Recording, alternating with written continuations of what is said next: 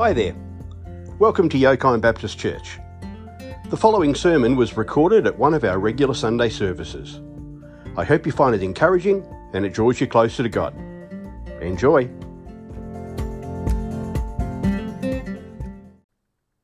Good morning, everyone. We're looking at John chapter 3, verses 22 to 30. And this is where John testifies again about Jesus. After this, Jesus and his disciples went out into the Judean countryside, where he spent some time with them and baptized. Now John also was baptizing at Aenon near Salim, because there was plenty of water and people were coming and being baptized.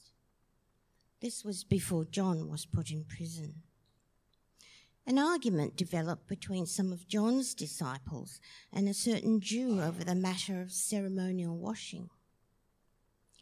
They came to John and said to him, "Rabbi, that man who was with you on the other side of the Jordan, the one you baptized, the one you testified about, look, he is baptizing and everyone is going to him." To this John replied, "A person can receive only what is given them from heaven. You yourself can testify that I said, 'I am not the Messiah, but I am sent ahead of him.' The bride belongs to the bridegroom. The friend who attends the bridegroom waits and listens for him and is full of joy when he hears the bridegroom's voice. That joy is mine, and it is now complete. He must become greater. I must become less." The end. Amen. Well, over the past 5 weeks, we've been looking at the life of a man Jesus called the greatest man born of a woman. We've called him the forerunner because he's the guy that came before Jesus. Today in our message, we'll see that John the Baptist dies. He lived well and he died well. And when he died, Jesus mourned for him. So we read that Jesus, when he heard about it, withdrew to a remote place to be alone. Today, John is going to teach us how to die well. But before that, I want to do a brief recap of where we've gone in our last 5 weeks and learn how to live well. Firstly, we learn that God knew John's future, and God knows our future too. God actually told us about John's coming about 700 years before he was born through the prophet Isaiah. And then he reminded the people of Israel again 400 years beforehand through the prophet Malachi. And I should say, if you would like some sermon notes to jot down an outline, there's a bunch of them in the foyer you can have. So in Malachi we read, for instance, "I will send my messenger who will prepare the way before me. Then suddenly the Lord you are seeking will come to his temple. The messenger of the covenant whom you desire will come, said the Lord Almighty." You know, it was a dark and depressing time for the people of Israel, and God wanted to assure them that things would get better. You know, back then, people looked forward to the coming of the Messiah, but they had no idea when. They had this kind of vague hope that it would come eventually. But John had them anticipating that the Lord is coming now. And so God is saying to the people of Israel, you have a future. And he says the same thing to us today. So there's been a lot of talk recently about the emotional toll that the last 12 months or so has had on people as a result of all the lockdowns and the lost jobs, all those sorts of things because of the pandemic. And there's a bit of a sense of despair and hopelessness among people. And to this, God would say, I know the plans I have for you. Plans to prosper you and not to harm you. Plans to give you a hope and a future. Scripture tells us that God's blessings are new every morning, every week, every month, every year. Secondly, let me put my tongue back in my head. Secondly, we learn that God prepared John's parents to help him to fulfill God's purposes. And God prepares parents today to fulfill the purpose for their children as well. So we read about John's dad, Zechariah. His division was on duty and he was serving as a priest before God. He was chosen by lot according to the custom of the priesthood to go into the temple of the Lord and burn incense. And when the time came, all the worshippers were praying outside and the angel of the Lord appeared to him. Zechariah and Elizabeth were righteous and mature people. They were being equipped by God to raise this really important child. If you're a parent today or even a grandparent, you have important children. The children God has given you are given to you for a purpose. And like Zechariah and Elizabeth, you need to continue to walk in righteousness to set that example for them. You need to study God's word and share God's word with your children, just like Zechariah and Elizabeth did. You need to be that influence in their lives that is going to help them fulfill God's purpose in their life. Thirdly, we learn that God answered Zechariah's prayers above and beyond even what he could hope or imagine. The angel said to Zechariah, "Don't be afraid, Zechariah, your prayer has been heard. Your wife Elizabeth will bear you a son, and you will call him John. He will be a joy and a delight to you, and many will rejoice because of his birth, for he will be great in the sight of the Lord. He will be filled with the Holy Spirit even before he's born." You know, Zechariah was close to 50 years old, and every year he'd prayed for this opportunity to go into the temple to serve, and finally it was his turn. And he prayed for that for about 20 years. Alongside that prayer, he and his wife Elizabeth had also prayed for a child, and that seemed like it was never going to happen either. But on this day, not only did God answer his prayer and choose him to serve in the temple, he got a visit by an angel and the news that against all odds they were going to have a son, and that son would be the most important person in the world to that point. Ephesians tells us that God is able to do immeasurably all that we can ask or imagine. I'm not sure what your prayers and your hopes are, how high your imagination can go, but God says, I can top that. I can give you even more than you ask. We learned a fourth lesson from what happened 9 months later, as Zechariah prayed over his 8-day-old son. He said, "You, my child, will become a prophet of the Most High." Zechariah made a proclamation, a prophecy. You know, it's not like suddenly these words came out of nowhere. The angel had told him. And you know, that's what prophecy really is. You know, it's not always just predicting the future or having some special revelation. It is just telling people the words of God. That is prophetic. That's about what 90% of what the prophets did. Very little of what they did was predicting the future. Mostly what they did was they went to the Word of God and they reminded people of what God had said. And so this is what Zechariah did. Because he spoke the Word of God, his words had power to shape the destiny of his son. Words are powerful. Words can build up and words can tear people down. James talked about the tongue as being like the rudder on a ship. You know, it's a tiny little thing, and yet it guides this incredible ship. Have you seen what happened over in Egypt last week?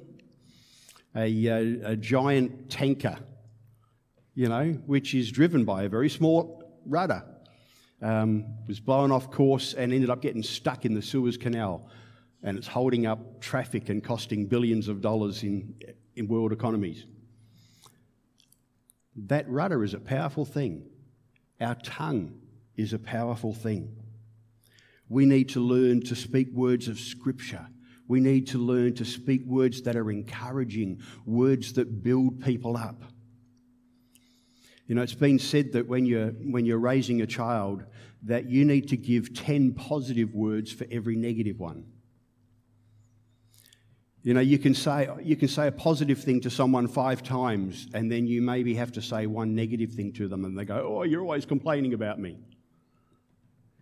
It takes a lot to balance out the negative. We need to be relentlessly positive, so that when we have the opportunity and the need to speak something difficult in someone's life, they're going to listen to it, and it's not the only thing they hear.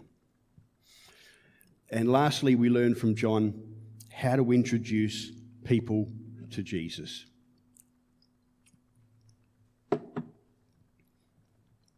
"30 years later, John's all grown up. He spent 6 months preaching and baptizing people, preparing for the coming of Messiah. And then one day he saw Jesus. God had given him a prophecy. God had told him that this is the one who is going to be the Messiah. You're going to see the Holy Spirit come down on him and remain on him like a dove. And John saw this. So the next day when he saw Jesus and he's in front of the crowd, he said, 'Look, the Lamb of God who takes away the sin of the world.'"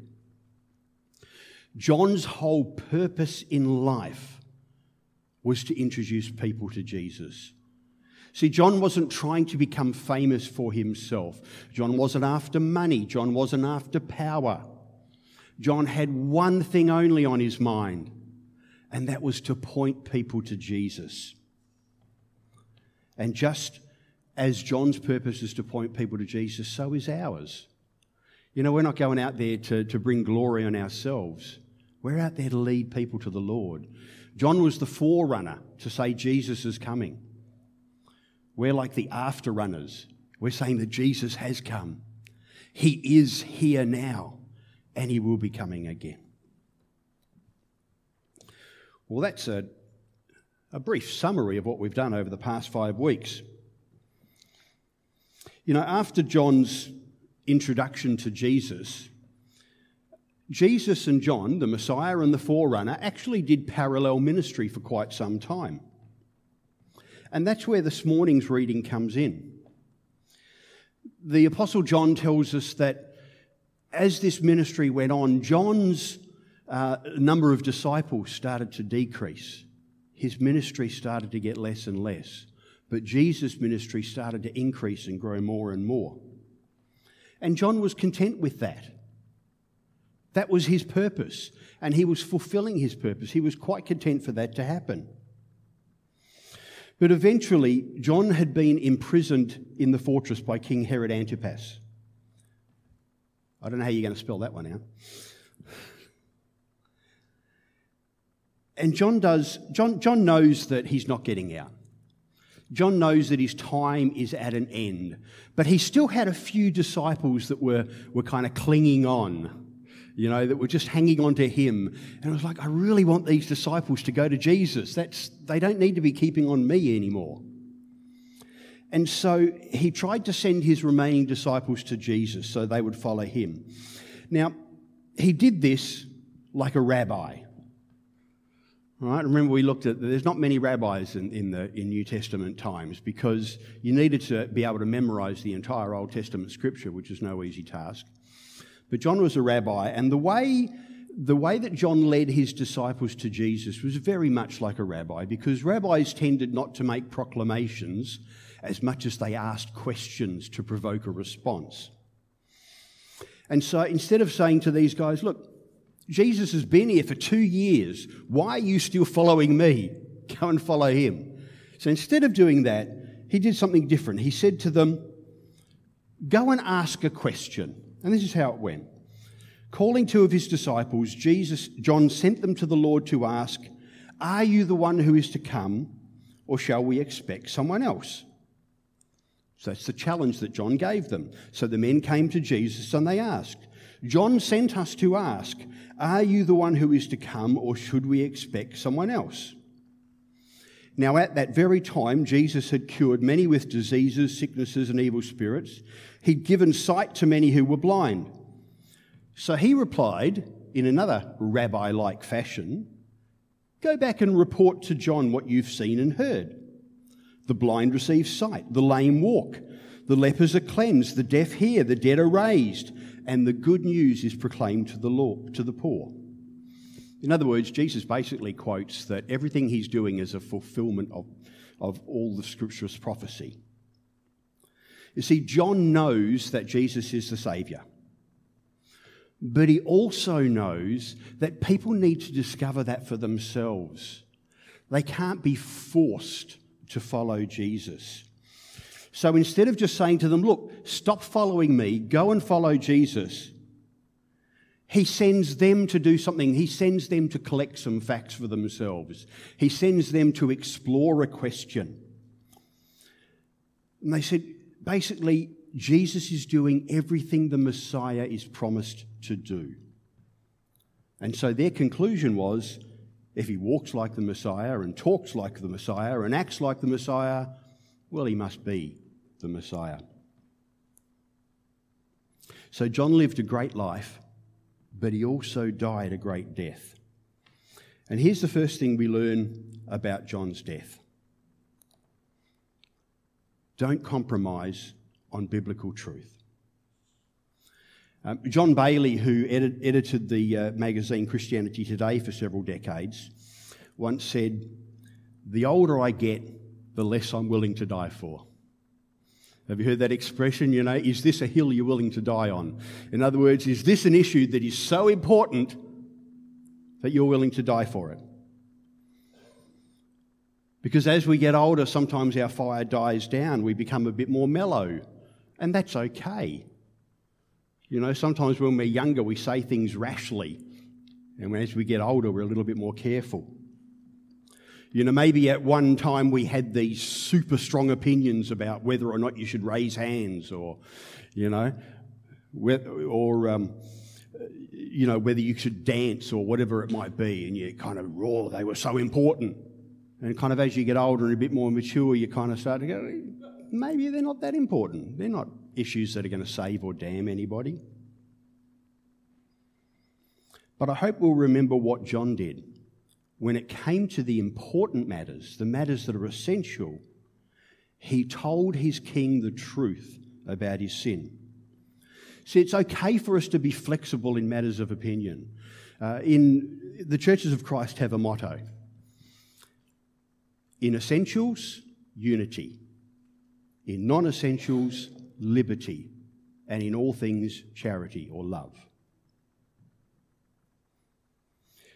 We can be flexible in matters of opinion, but when it comes to matters of biblical truth, we need to hold firm. John spoke truth to power, and it cost him his life. Matthew records for us that Herod's wife Herodias held a grudge against John and wanted to kill him. It's not an exaggeration today to say that people are still killed for telling the truth. We're probably all familiar with, some of the Christian martyrs over the last 2,000 years.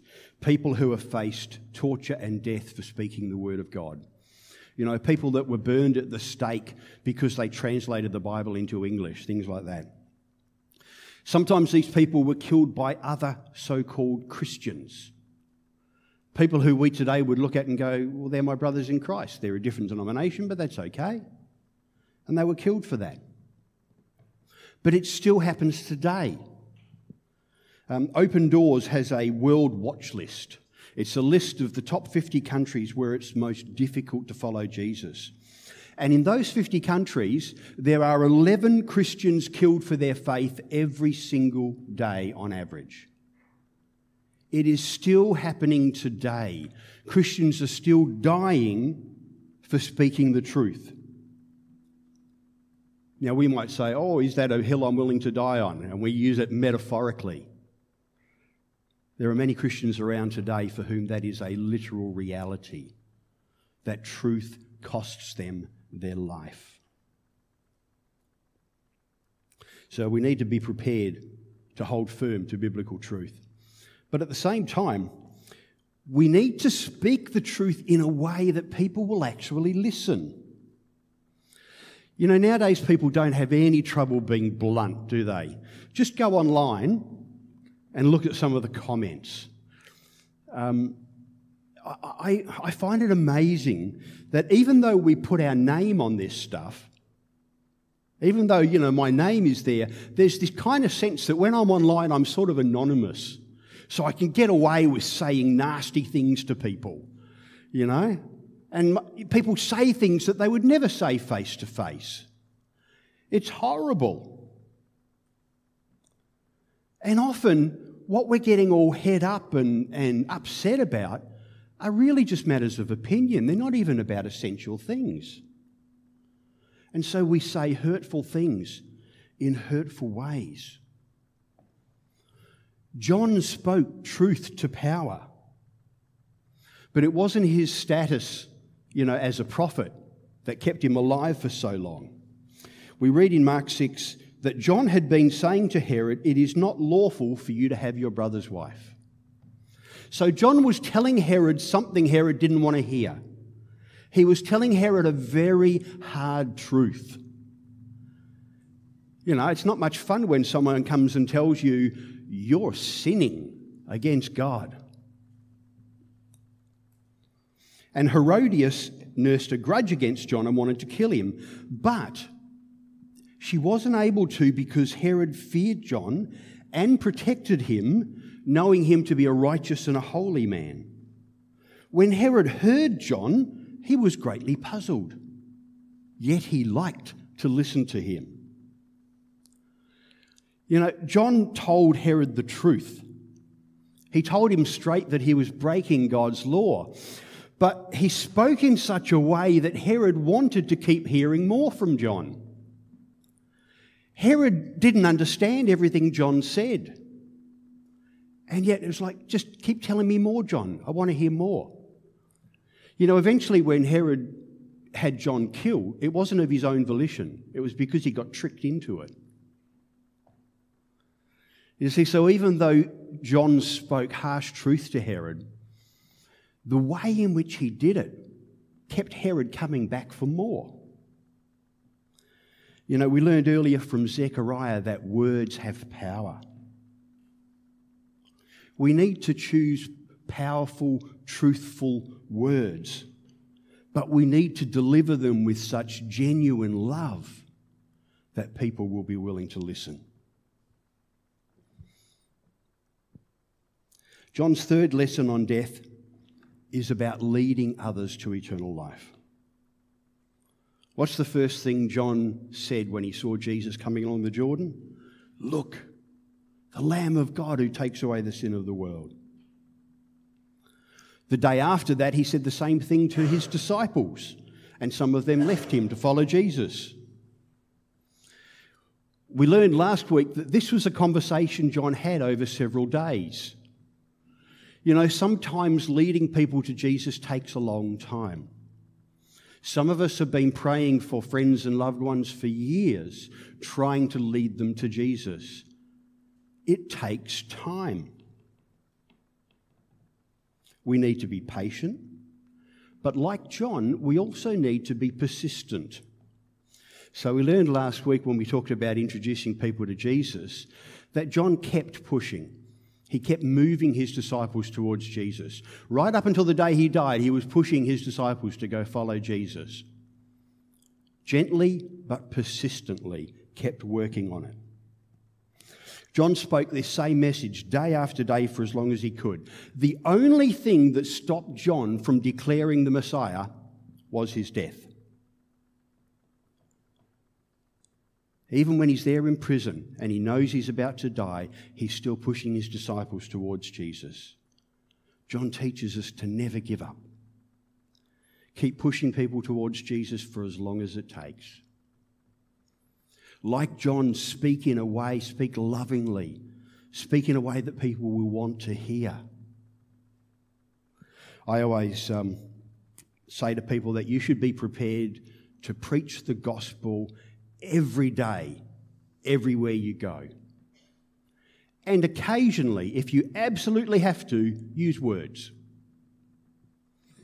You see, we don't need to be browbeating people all the time. You know, we need to be loving people into the kingdom. We need to be servants of God. We need to demonstrate what it means to be a child of God so that people will turn around to us and say, what is it that's different? And that door is open for us to speak.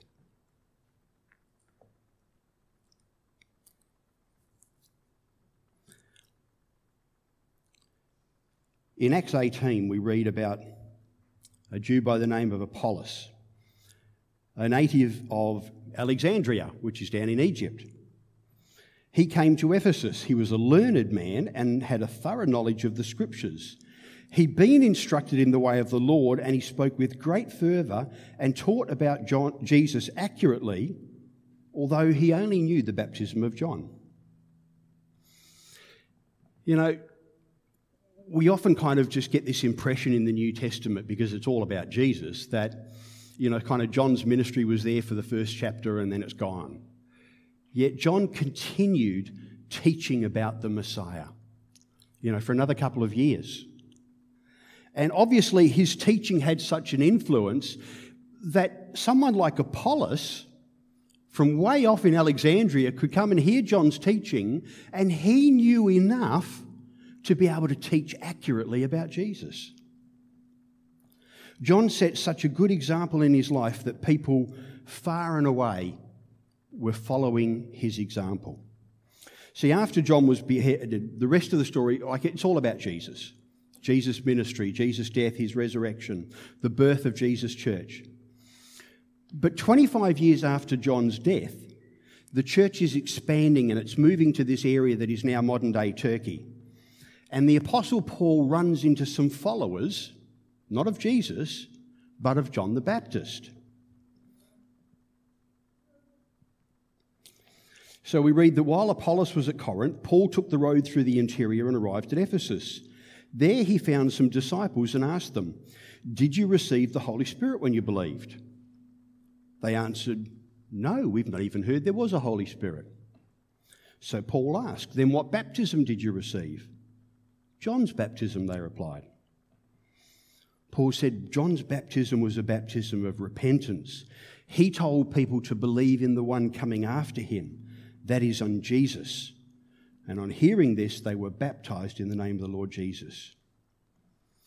Here we are 1,000 kilometres away from Jerusalem, 25 years after his death, and John still has people following him. They didn't have it all right.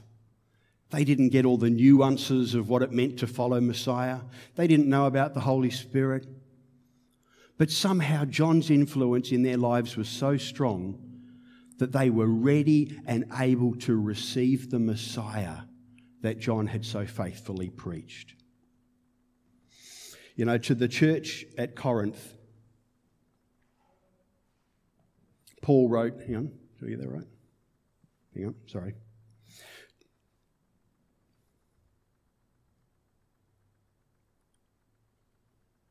There, sorry. Lost my place for a second. To the church at Corinth, Paul wrote, "Follow my example as I follow the example of Christ." You know, that's our role. We're meant to be following the example of Christ so that others will see that and in turn follow Christ, not follow us. You know, John would have been stunned to know that 25 years later he still had disciples, because that's not what his ministry was all about. But at least he prepared the way for these people to come to Jesus. Wouldn't it be awesome if we set such a good example that people imitate us after we're gone in following Christ? I want to close this series in the way that the Apostle John opened it in chapter 1. There was a man sent from God whose name was John. He came as a witness to testify concerning the light, so that all through him might be believed. He himself was not the light. He came only as a witness to the light. You see, John didn't come to be the light. John came to testify to the light. One day, I hope to meet John. That'll be good. I'd love to have a chat with him. But until then, we want to be testifying about the light, just like he would if he was still here today. So will you live out biblical truth?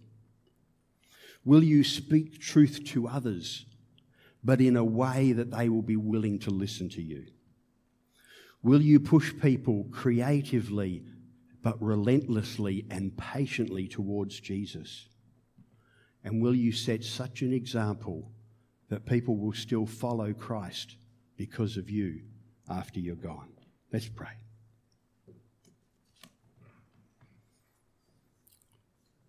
Our gracious and wonderful Lord, we thank you for sending John. His ministry was so vital in preparing the people for the coming of Messiah. And yet, this guy who Jesus called the greatest man who ever lived was willing to fade away in order that you might be glorified. Well, that's a hard thing to do. To be willing to surrender, to be willing to sacrifice. And we thank you for that example that he gives us. Lord, we don't know what our life is going to hold, but we know that you hold our future. And we want to have trust and faith in you, Lord. And so for as long as you give us breath, help us to be your people, Lord. Help us to be like John and set an example for others.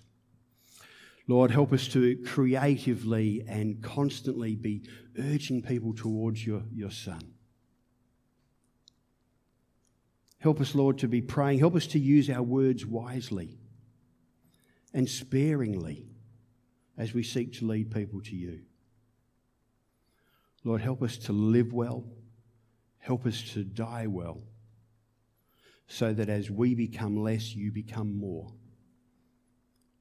Lord, we want to grow your kingdom for your glory in the name of your Son. Amen.